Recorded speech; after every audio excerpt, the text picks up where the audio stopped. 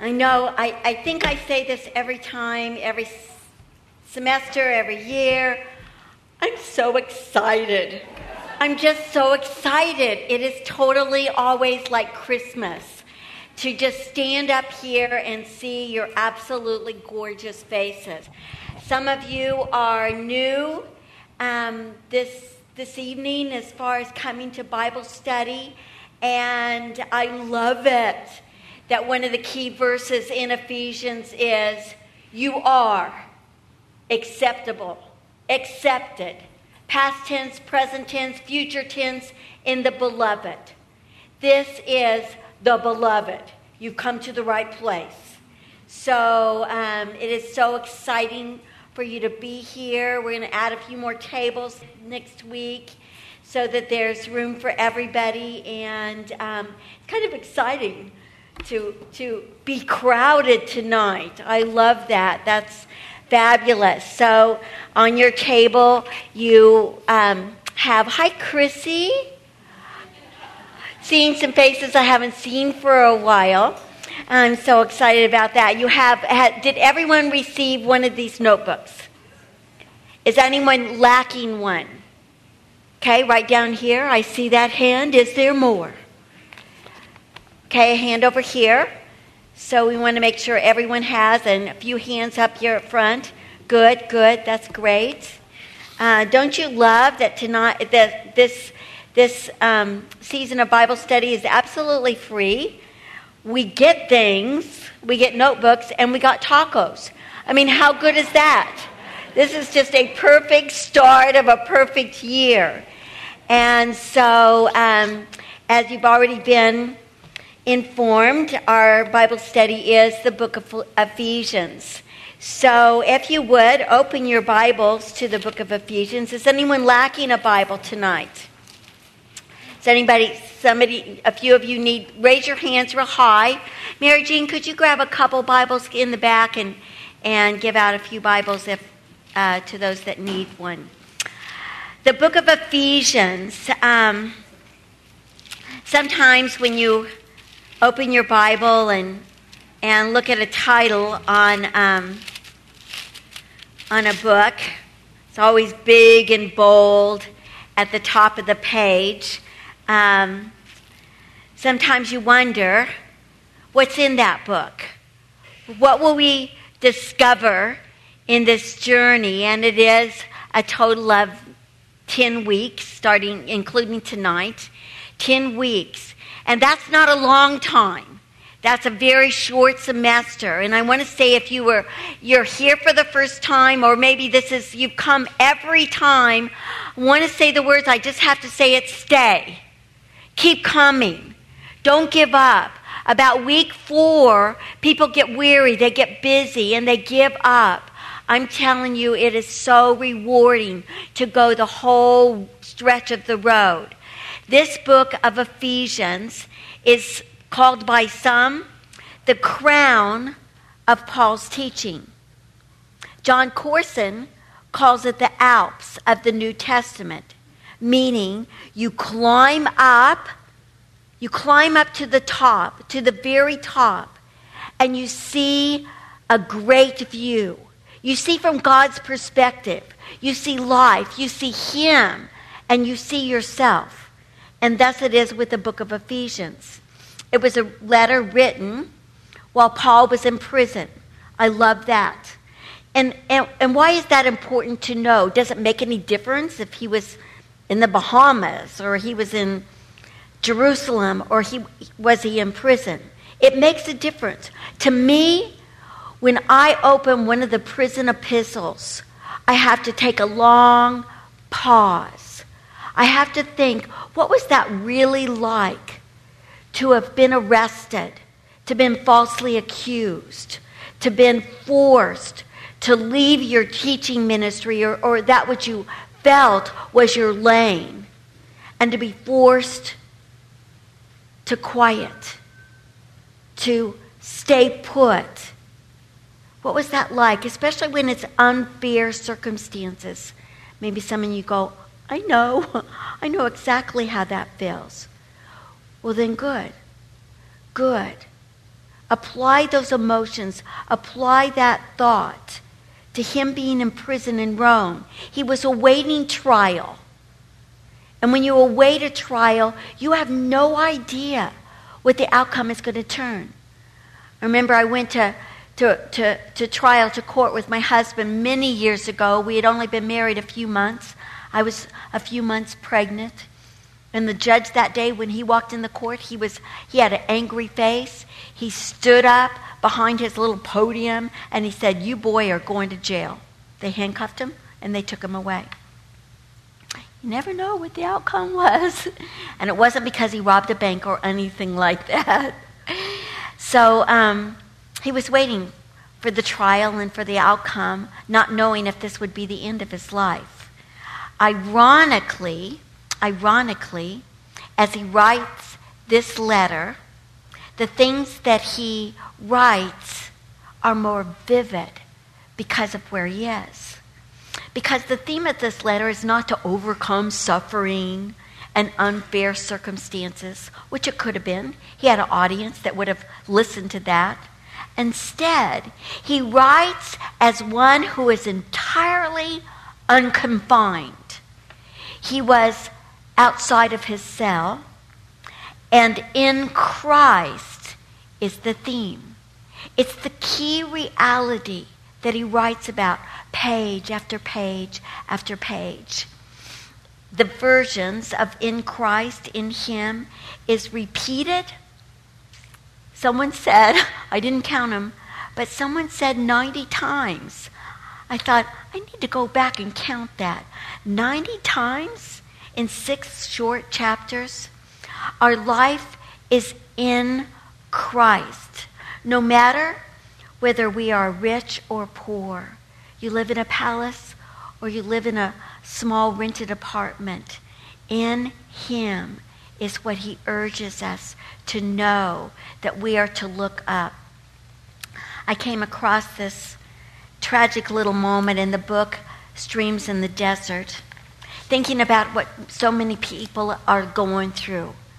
The hardship and the hard times and the despair and the discouragement that sometimes just wants to envelop us and drag us down. And in this story he writes, one day in autumn, while on the open prairie, I saw an eagle, mortally wounded by a rifle shot. His eyes still gleaming like small circles of light. He slowly turned his head, giving one last searching, longing look toward the sky. He had often swept those starry spaces with his wonderful wings. The beautiful sky was the home of his heart. It was the eagle's real domain. It was there he had displayed his splendid strength 1,000 times. In those lofty heights, he played with the lightning and raced with the wind. And now, far below his home, the eagle lay dying. He faced death because just once he forgot and he flew too low. And some of you might have known, or some of you might have gone to a funeral on Saturday of a woman who sat in one of these seats. She was a darling girl. I loved her dearly. And the tragedy at the end of her life is that she flew too low and she got shot. I just want to be 10 foot tall right now. And I just want to hold all of your faces in my hot little hands and just say, no, no. This book is going to teach us to fly high and to keep our eyes up. And who wants to say a big amen to that? Amen. Let's pray. Lord, we just pray with all of our heart, with all of our heart, with all of our soul, with all of our mind.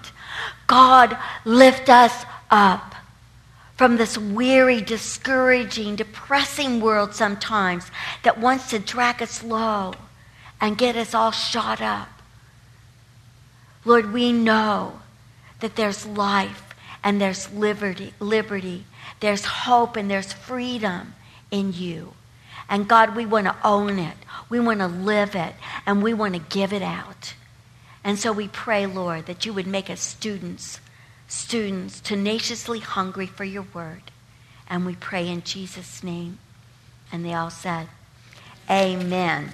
So, as I've been reading over Ephesians, I've been thinking, not just where the setting was, that Paul was. I went back. I thought about him. I thought about his story. I thought about how he came to that amazing place in his life. Where did he start and how did he get there? And so I thought about when we first meet him in Acts chapter 9, in Acts chapter 9. And when we first meet him, he's a young Jewish leader with a promising future. He was brilliant. He was well educated. He was highly religious. Not only that, he was successfully highly religious, which most people can't pull off at all. But he did not know God. That's the bottom line. He did not know God until in Acts 9, Jesus himself broke into his world and crashed all of his preconceptions of who God was. Maybe he thought God was just up in his high sky, and here he was down on earth with the duty to live by rules and regulation. But when God crashed into his world on the road to Damascus, he saw not just a great light, but he saw for himself the light of the world, who was living and real. In Acts 9:4, when he fell to the ground, he asked 2 questions. First one, who are you? Who are you? Love that question. Who are you? He had to ask that first, and it wasn't idle curiosity. This was a question that the answers would shake his world literally for the rest of his life. His concept had been misleading and misled and misplaced. And now Jesus answered the question and began a journey for him. Who are you? I believe for the first time in his entire life, in his entire religious life, he asked God himself that question. And God broke through the fog. But then he had a second question. And so, what do you want me to do? The second question actually would be the first and the second question would actually be a great summary of the book of Ephesians. First, who are you, God? Who are you? What is your big master plan for all of life? And then the second question would be, what do you want us to do? Chapters 1, 2, and 3 are the big Alps question. Discovering God, roaming around, having him opening up the chambers of heaven and giving us a peek of the big picture. And then chapter 4 begins with that great word, therefore. Therefore, it turns the corner hard and it hits the road running with a therefore. It begins with those words of Paul, the bond servant, the prisoner for Christ. He says, I beseech you,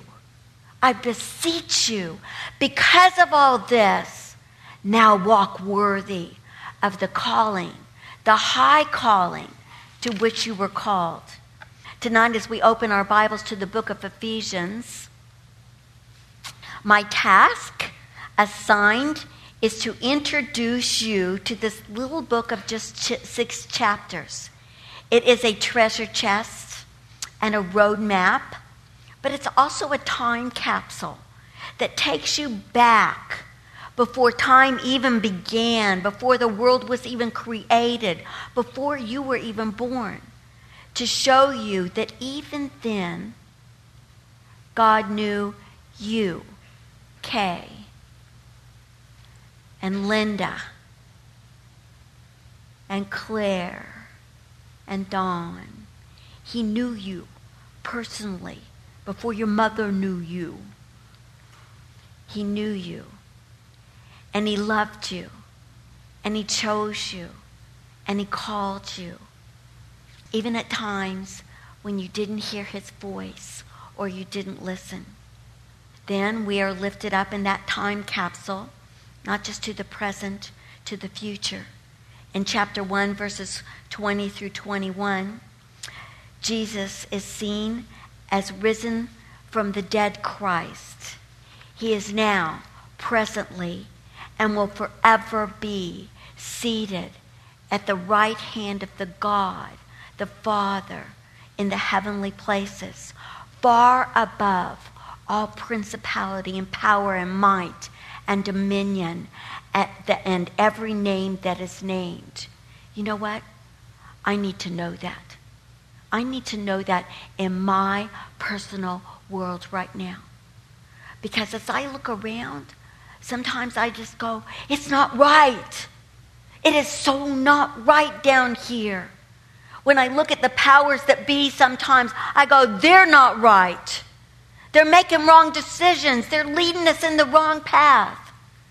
That's when we have to know God is on the throne. Absolutely. This letter was written to Christians living in a very complicated world. It was probably first sent to the Christians who lived in Ephesus. Thus the letter to Ephesus.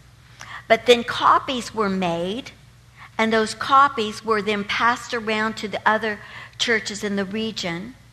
Then probably copies of that letter were passed along to other letters or home Bible studies in the furthermost parts of the earth.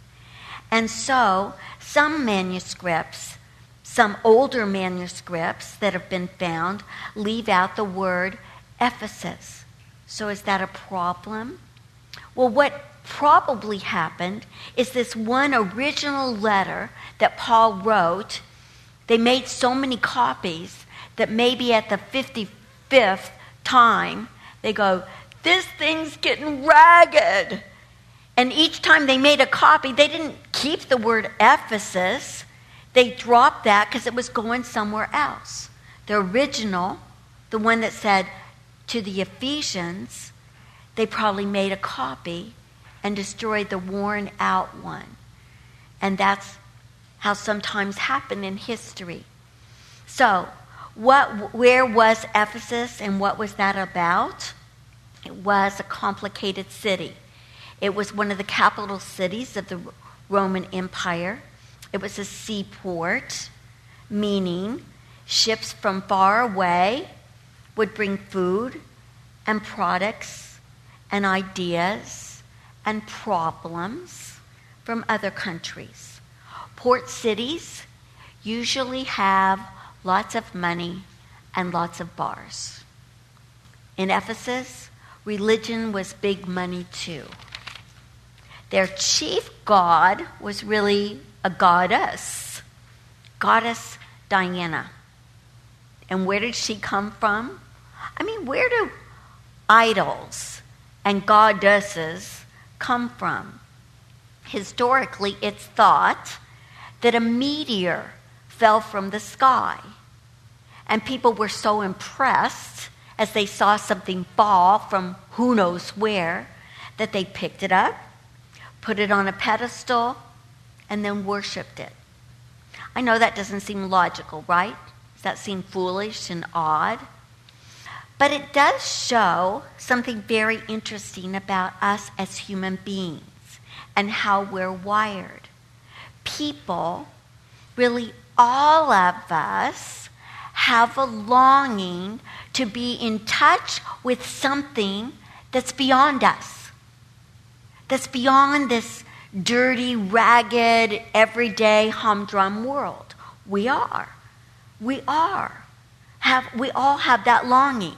Some people are very afraid to talk to people who are in New Age or some kind of mysticism or are interested in dark powers. You know what? I was all of that. I was very interested in Ouija boards and Twilight Zone and all of that. It's a sense that there's something more, that longing to go beyond us. Billy Graham said that whenever he talked to a group of people, he always knew one thing about them, that they knew that there was more. So, Goddess Diana. Actually, last week I went to the Queen Mary, the big boat, and on that boat there's a display of Princess Diana. And I've been thinking about all this, so I thought, I'm going to go look. In that display, there's all the pictures of her fairy tale wedding. So removed from our ordinary humdrum life that almost everyone who was alive on the planet watched it on TV live. Pretty amazing. And in that display, there were pictures of her clothes. I mean, the clothes that she really wore. I mean, I was looking at some of those and I thought, they just wouldn't have looked the same on me. No, not at all. There was a hat that she wore, a purse that she carried. You know what? People spend hours in that display because it's being in touch with something or somebody outside their ordinary world. Well, in Ephesus, the worship of princesses and goddesses was big money, as it often is. And as it often is, sometimes in that atmosphere, women are used as merchandise, as part of the process. When Paul came and he taught about a real God and a real Savior, that threatened their business. And he had to leave Dodge secretly. But then he came back and stayed 3 whole years. And he taught them. And he taught them and he served them. And he bonded with them. And when he left, his beloved Timothy became the pastor of that church in Ephesus.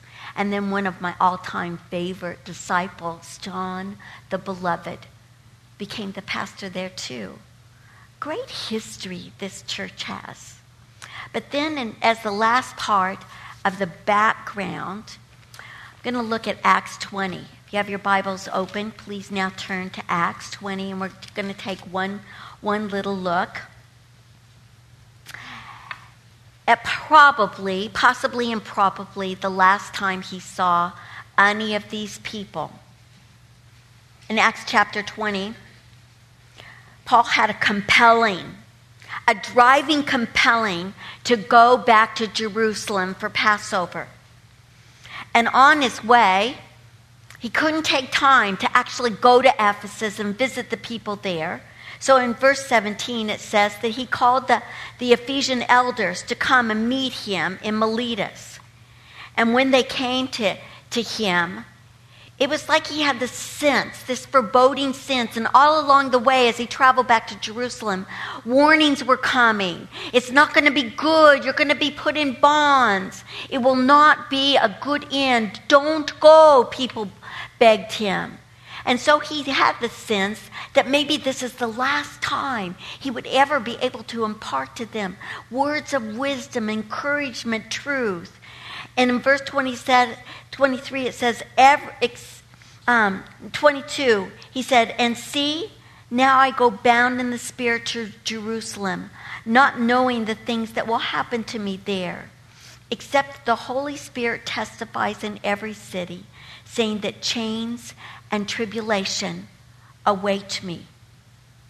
But then he says some of my favorite words. He says, "But none of these things move me, nor will I count my life dear to myself, so I may finish my race with joy and the ministry which I have received from the Lord Jesus to testify of the gospel of the grace of God." He was focused. He was determined. and he was going to run his race. As he talked with them in these parting words, he warned them. He said in verse 28, "Therefore take heed to yourselves and to all the flock among whom the Holy Spirit has made you overseers, to shepherd the church of God, which he purchased with his own blood." And then he warned them, "For I know this, that after my departure, savage wolves will come in among you, and they will speak perverse things, drawing away disciples after themselves." What a stern, what a sobering warning. And then at the end, verse 36, when he had said these things, he knelt down and prayed with them, and they all wept freely and fell on Paul's neck and kissed him, sorrowing most of all for the words which he had spoke, that they would see his face no more. And they accompanied him to the ship. I love that scene. I hate that scene, but I love that scene. I love it that he was bonded with them. Their life was important to him. His life was important to them. Sometimes we think of Paul so smart, so strong, so bossy. But here, this is the real Paul. They're kissing him. These are the elders. They're weeping over him, that they would see him no more. What a parting scene. I love that so much. And so now we're going to take a bird's eye view. You know, like that ride in Disneyland, California Adventure, where you strap into the seat and you soar over California. We're going to soar over Ephesians. Like I just went to a smorgasbord, and I was starving. I was so hungry, and it was just the best smorgasbord I had ever seen. And instead of picking up a plate, I just ran up and down the aisles to see everything was there. And then when I grabbed a plate, I'd put something on my plate and I would eat, start eating as I go down the aisle. I often do that when Rita cooks food here. I put some on my plate and I just keep eating, and then I always have more room. So that's what we're going to do. We're going to soar over Ephesians and look at some of my all-time favorite phrases just to give you a taste of coming events, of the powerful, life-changing truths that are going to be ours as we travel through this. There's promises and treasures. Chapter 1 comes out of the gate saying, "Grace and peace to you from God the Father and the Lord Jesus." That's not just grace for you, but grace all the way delivered to you. And in this journey, what I'm going to challenge you, your leader's going to challenge you, look up words. It's not going to be a little Bible study laid out for you and charted where then it says to you, look up words. We're going to say it tonight. We're going to teach you to dive in and look around and then look up words. Grace.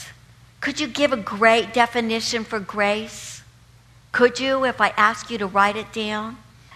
I looked it up, and probably my favorite definition I've ever heard when I looked it up in the Blue Letter Bible says, grace, the merciful kindness by which God, exerting his holy influence upon your souls, strengthens you,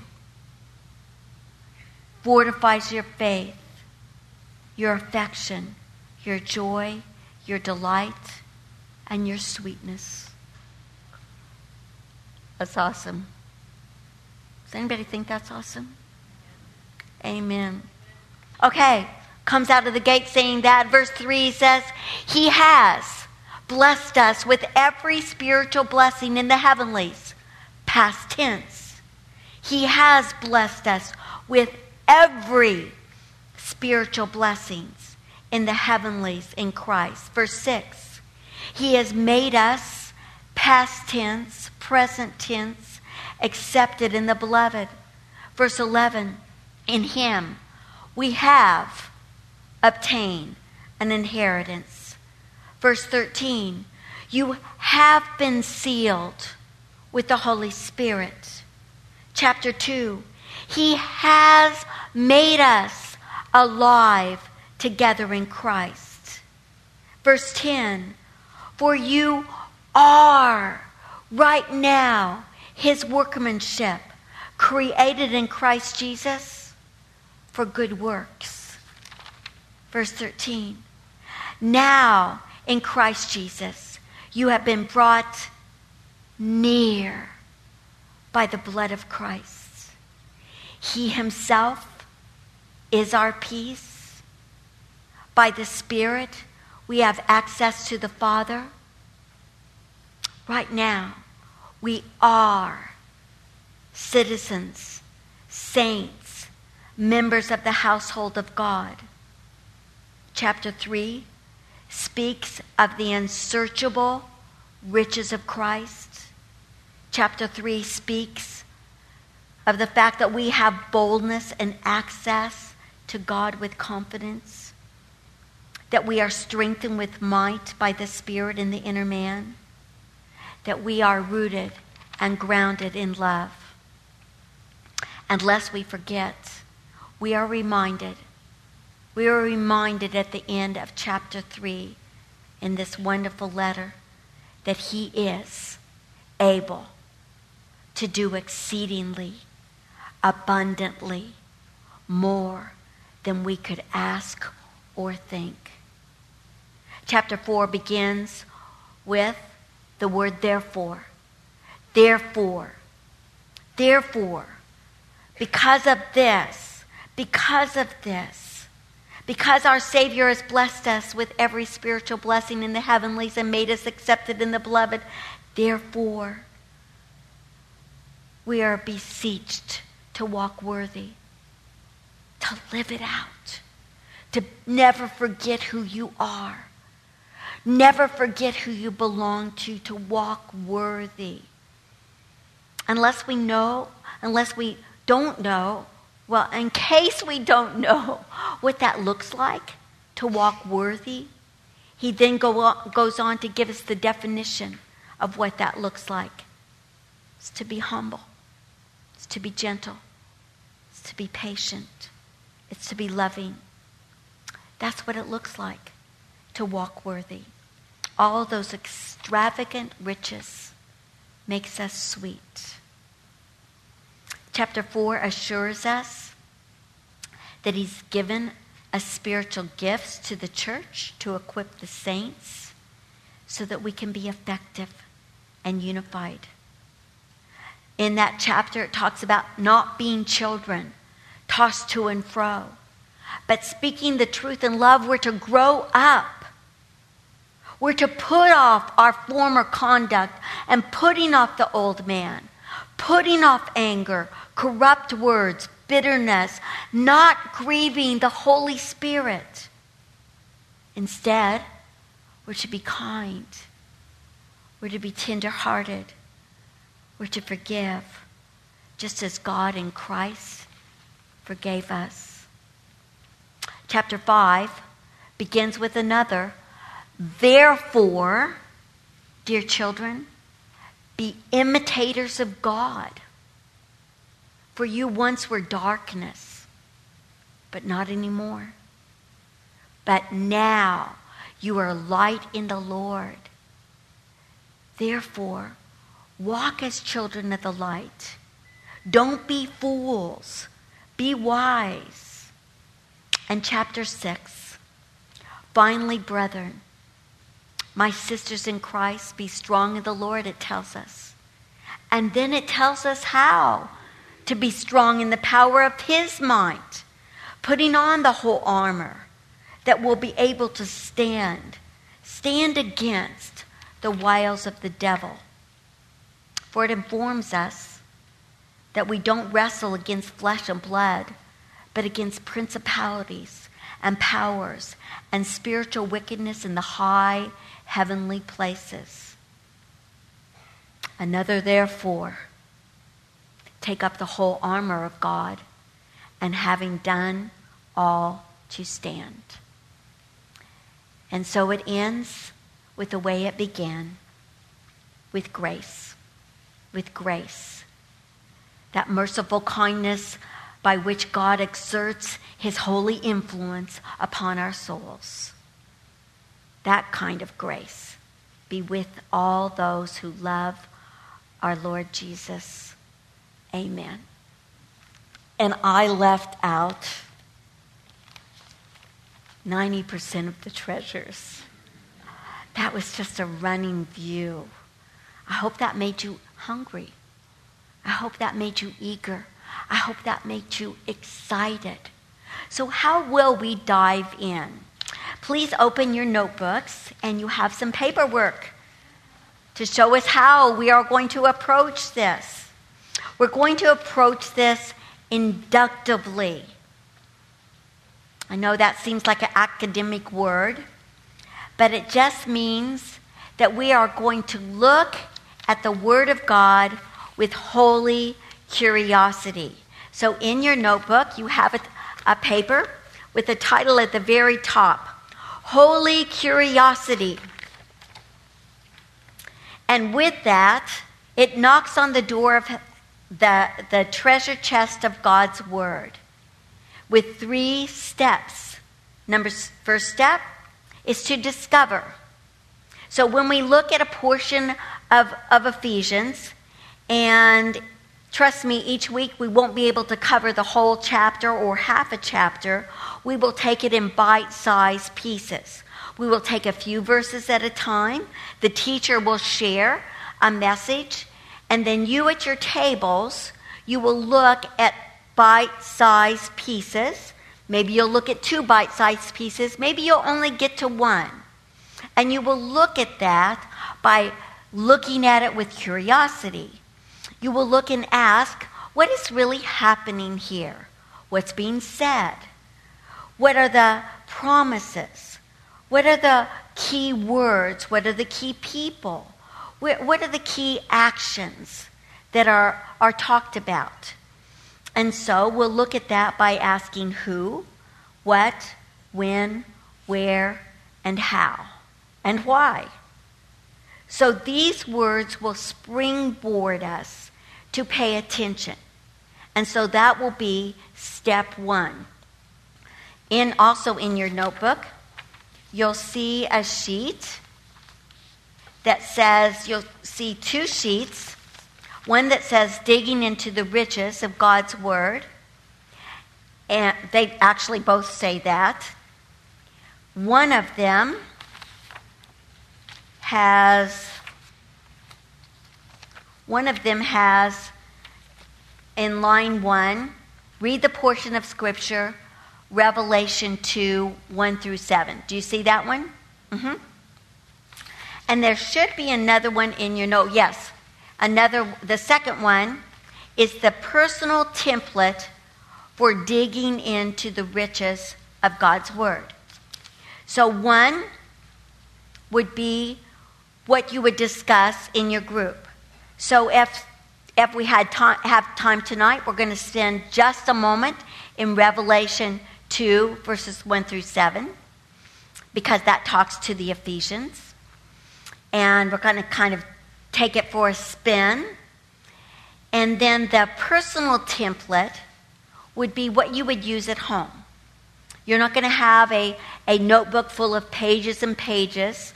As you see, if you open your little spiral notebook, all the pages are blank. Oh my goodness. And that's why we use pens.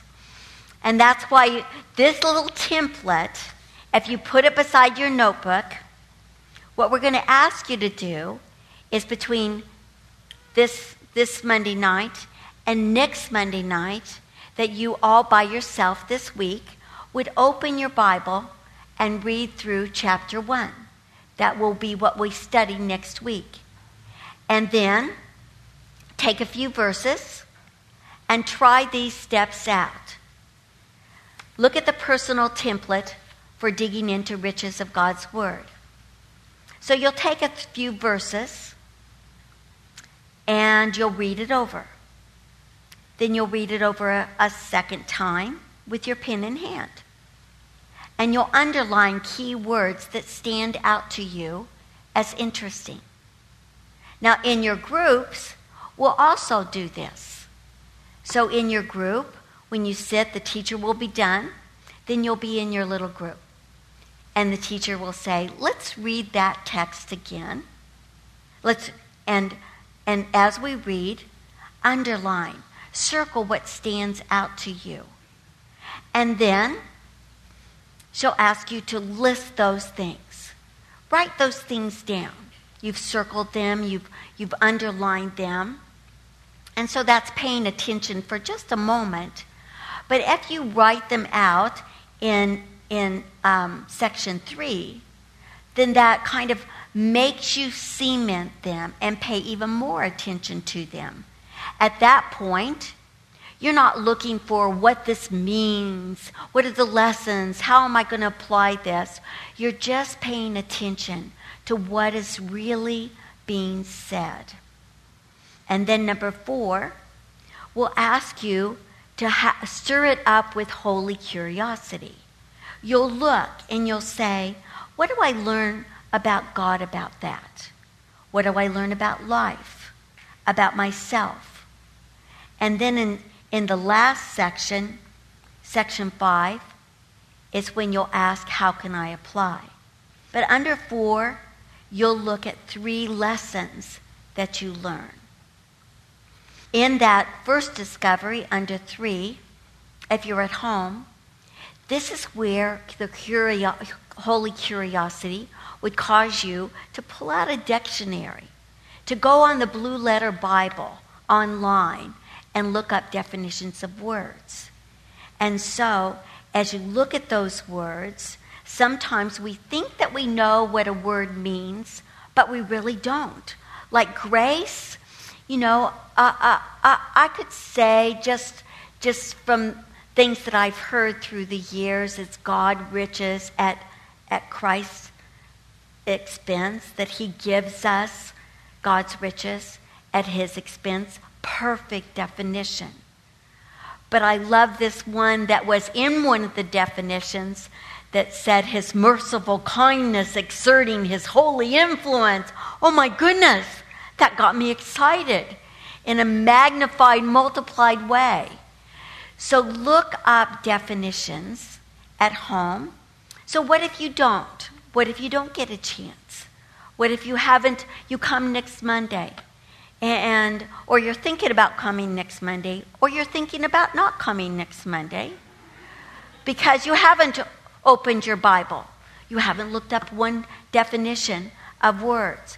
This is one thing that we faced in years past. It's that girls stopped coming because they hadn't done their homework. And we want to say to you, don't do it. Don't give up. Hang in there, because each week when you come, you'll have a message from the teacher, and then you'll go to your groups, you'll turn, and you'll take a section fresh. You'll all be on the same level playing field. Maybe the group leader will choose a section that you haven't really pondered at all. If you've done some of it, or if you haven't read, it's all fresh to you, but you'll go freshly to it and dig and discover it together. And what is the end result? What are we after by doing it this way instead of giving you notebook that somehow in some ways can seem easier? We are teaching you to feed yourself. We are teaching you to open your Bible and look and ponder and investigate and write things out and then ask questions. What does this mean? How can this apply to my crazy world? And then to stop and all by yourself, just ask God, how can this apply? How can I live this out? So that is what our task is this week. And so now, take one little sheet, the one that says Digging into the Riches of God's Word. We have 9 minutes, and we're going to do that. We're not just going to talk about it for just a moment. We're going to do that. Just in the beginning, revved up, aimed at. You might be wondering, Revelation has nothing to do with Ephesians. Okay? Does everyone have your pen in hand? Okay? Listen carefully, and you get to underline 3 phrases or key words, okay? You have your pens? Hold them up. Okay, let's go.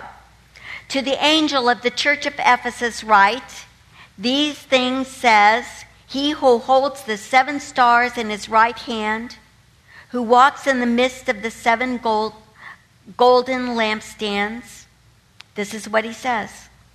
I know your works, your labor, your patience, that you cannot bear those who are evil, and you have tested those who say they are apostles and are not, and have found them liars.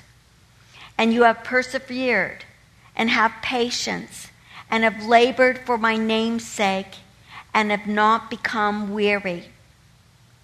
Nevertheless, I have this against you. You have left your first love. Remember, therefore, from where you've fallen, repent and do the first works, or else I'll come to you and quickly remove your lampstand from its place, unless you repent. Now, you have your little worksheet. Under 3, write down 3 key words or phrases that stand out to you. Okay, has everybody at least written 1 word? Okay. We've got 7 minutes.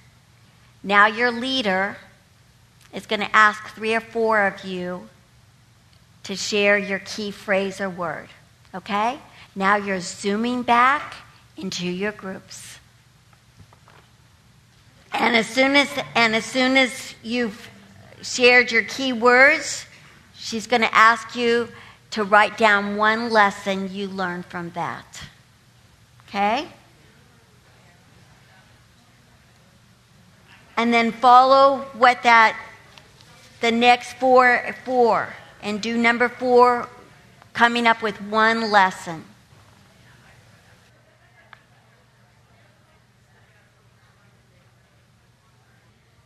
Okay, I'm going to have to, so infuriating. We run out of time always. Okay, hopefully that gave you a taste.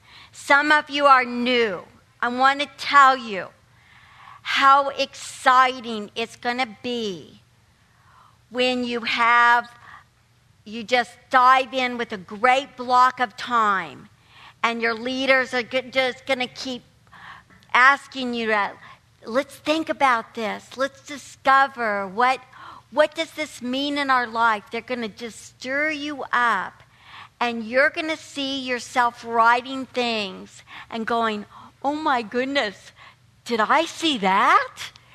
And it's just going to be so amazing. Is it not?